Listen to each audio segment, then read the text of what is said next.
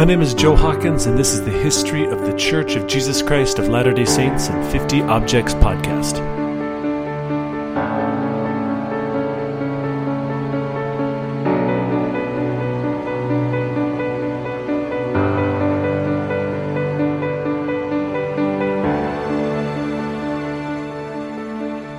Hello again, and welcome back to another episode of History of the Church of Jesus Christ of Latter-day Saints in 50 Objects. Surprise, 2 episodes in 2 nights. What is happening? When I initially planned this episode, I found a story that I loved and I couldn't wait to share it.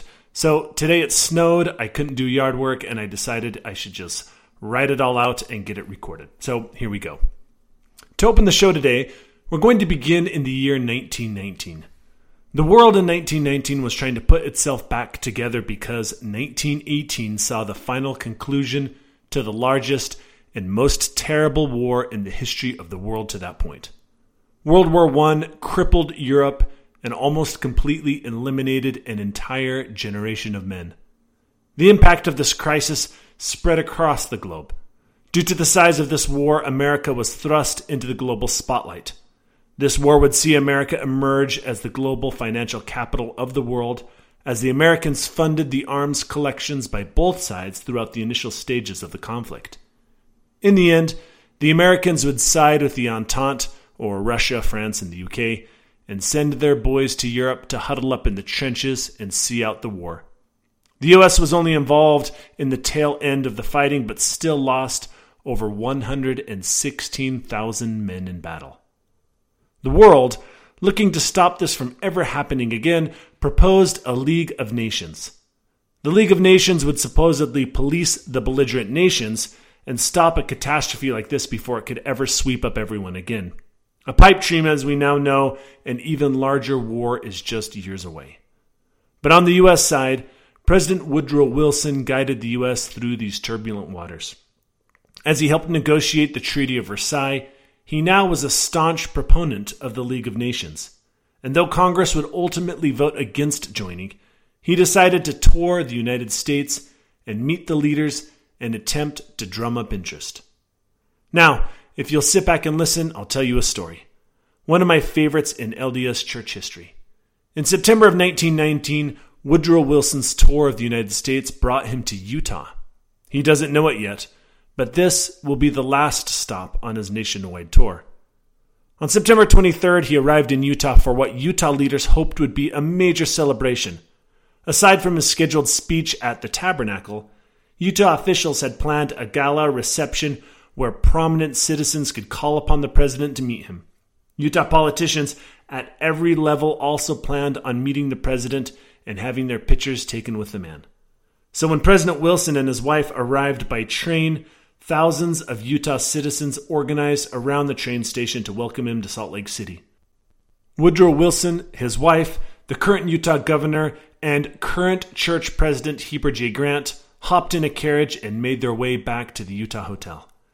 As they were moving down the streets of Salt Lake City, President Grant was told that President Wilson didn't feel well and that he would not attend any events planned for him or meet any local dignitaries. He would only give his speech at the Tabernacle, and he planned to rest after that. There would be only one exception to this no visitors request, one that President Wilson hoped Heber J. Grant would help him to arrange. So, upon arriving at the Hotel Utah, President Woodrow Wilson and his wife rested before dressing in their evening clothes.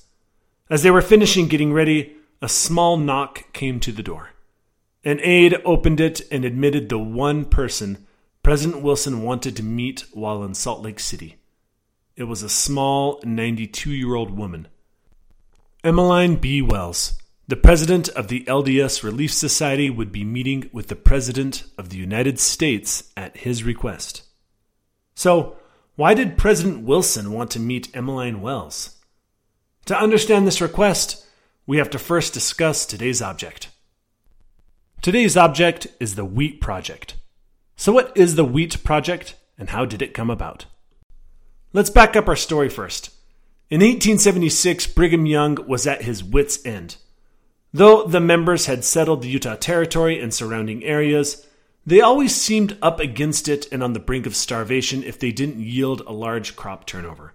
Brigham had implored the members again and again to save grain, but it just never happened, and he was sick of it. Thinking that there had to be a better way of solving this problem, Brigham Young had an idea. The state of Utah at the time had a newspaper written by women for women. It was called the Woman's Exponent. The editor of the paper, Emmeline Wells, had a way of writing that seemed to reach the women and by extension, the men of the church. So in 1876, Brigham Young called Sister Emmeline Wells to his office in Salt Lake City. In short, Brigham Young tells her that he's been imploring the people to save grain for over 30 years and nothing has been done, so he's giving up. He told Emmeline he was now assigning this task to her and that he had every bit of confidence that she'd get the job done. Quite the tall task for anyone, but Emmeline Wells wasn't just anyone. Just a quick bio on Emmeline. Like many of the women we've covered on this podcast, she was intelligent, caring, and far-reaching. Raised by a widow, she graduated prep school, joined the church, and got married all at the age of 14. Her husband at the time was only 16. Can you imagine having them as neighbors? Emmeline was never to enjoy a loving marriage relationship, however. Despite all the amazing poetry she had gone to write about love, her young husband would leave Nauvoo a few years later after they got married to find work, and he'd never return. While in Nauvoo, Emmeline would marry Newell K. Whitney as one of his polygamous wives. She'd followed the Saints all the way to Utah, and after Newell died of old age, she had approached Daniel Wells about marriage. He'd consent, and she'd become his seventh wife. Despite her strange experiences with love and marriage, Emmeline Wells would become a staunch early advocate of women's rights. She began writing for the newspaper The Woman's Exponent. Her most famous line at the time was, quote, "I believe in women, especially thinking women," end quote. Using the Exponent, she'd become famous in her support for women's suffrage and educational and economic opportunities for women. She'd end up joining many prominent committees and groups of the day across the United States. For example, Utah would appoint her as the state representative to a suffrage convention in Washington, D.C. She'd be the delegate to the 1882 Utah State Constitutional Convention, and she joined the National Council of Women in the United States in 1891. But perhaps her most famous accomplishment in women's rights would be her work to allow women to hold office. In this work, she'd become close friends with Elizabeth Stanton and Susan B. Anthony and work with them to advance women's rights. She did such great work that in 1896, after women were finally granted the rights to vote and hold office, in large part to her efforts, she was invited by the International Council of Women to speak in London as a representative of the United States. Lastly, after Utah was finally granted statehood, Wells and her dear friend Martha Hughes Cannon from the Woman's Exponent newspaper both ran for office. Martha Hughes Cannon, as a physician and a Democrat, would win office and be the first ever woman to be elected as a state senator in United States history. I want you to remember these stories the next time you're told that Utah women at this time just fell into polygamous relationships and couldn't think for themselves.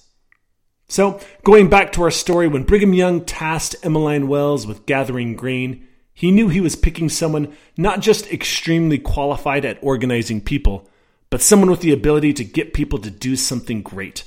And that's exactly what happened.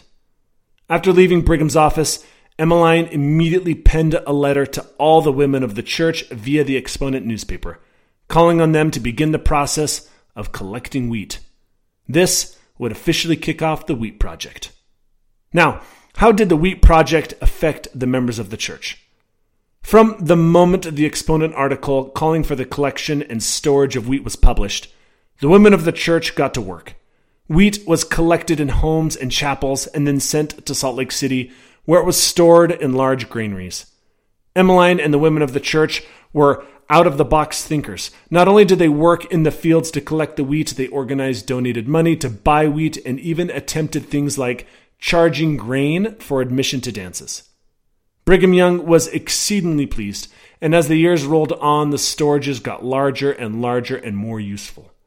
In the early 1900s, journal entries in Utah tell of farmers who had their crops destroyed by those dang Utah crickets.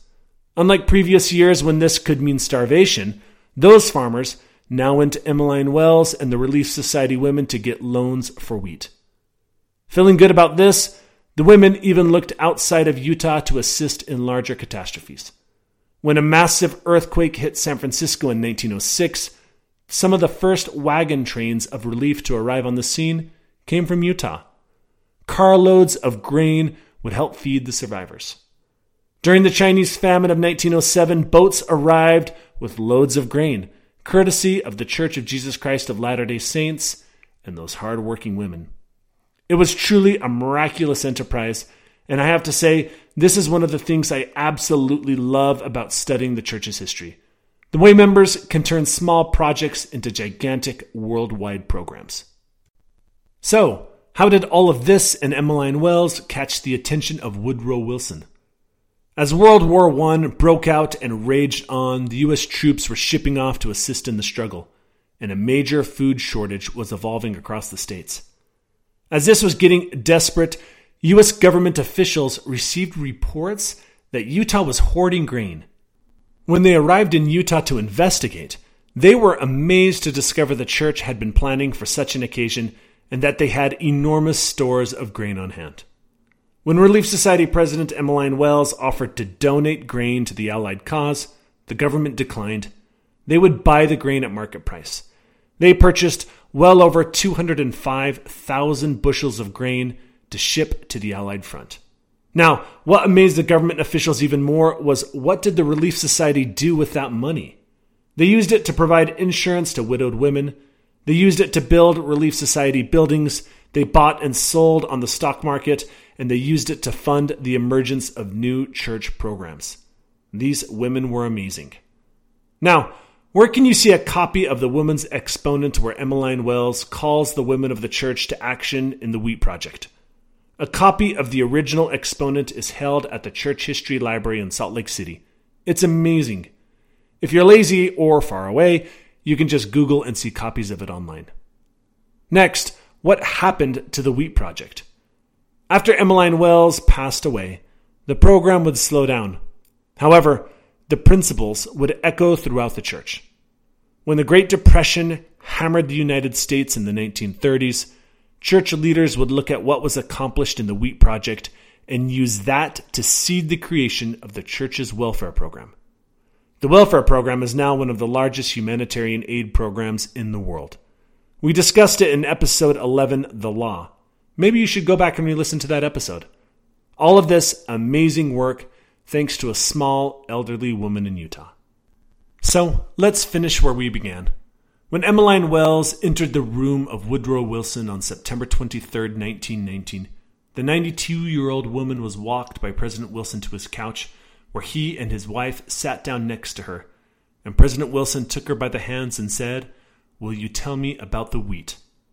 Emmeline Wells told the President of the United States her story, how she was tasked by Brigham Young, all about her work with the Exponent, and how they collected wheat in creative ways in such large amounts that they were able to eventually feed the Allied troops who would restore peace to Europe. Woodrow Wilson and his wife were amazed. At the end of the interview, they stood up, and the man that negotiated peace to end World War I told Emmeline Wells, quote, "Mrs. Wells, I thank you for permitting me to have this interview. I consider it one of the greatest privileges and honors of my life." End quote. Woodrow Wilson would right after that speak at the Tabernacle and then prepare to leave Utah. However, his tour of the states would be immediately cut short as the President of the United States would be struck by a stroke from which he'd never recover. Now, if you've ever been in Salt Lake City or you go there again and you pass the Relief Society building and see their seal on the wall, if you see their logos on church websites or the Relief Society manuals, you'll notice a set of symbolic sheaves of wheat on each side. This is there in remembrance of Emmeline Wells and the Wheat Project, and the enormous impact that this project had upon the church and the world. So, that's it for today. I hope you enjoyed this episode of History of the Church of Jesus Christ of Latter-day Saints in 50 Objects. Episode 47, The Call for Wheat. As always, if you have questions or comments, you can reach out to me directly at joehomc@gmail.com. And again, if you enjoyed this episode, please feel free to leave me a rating or a review on iTunes. It helps spread the word. Thanks again for listening.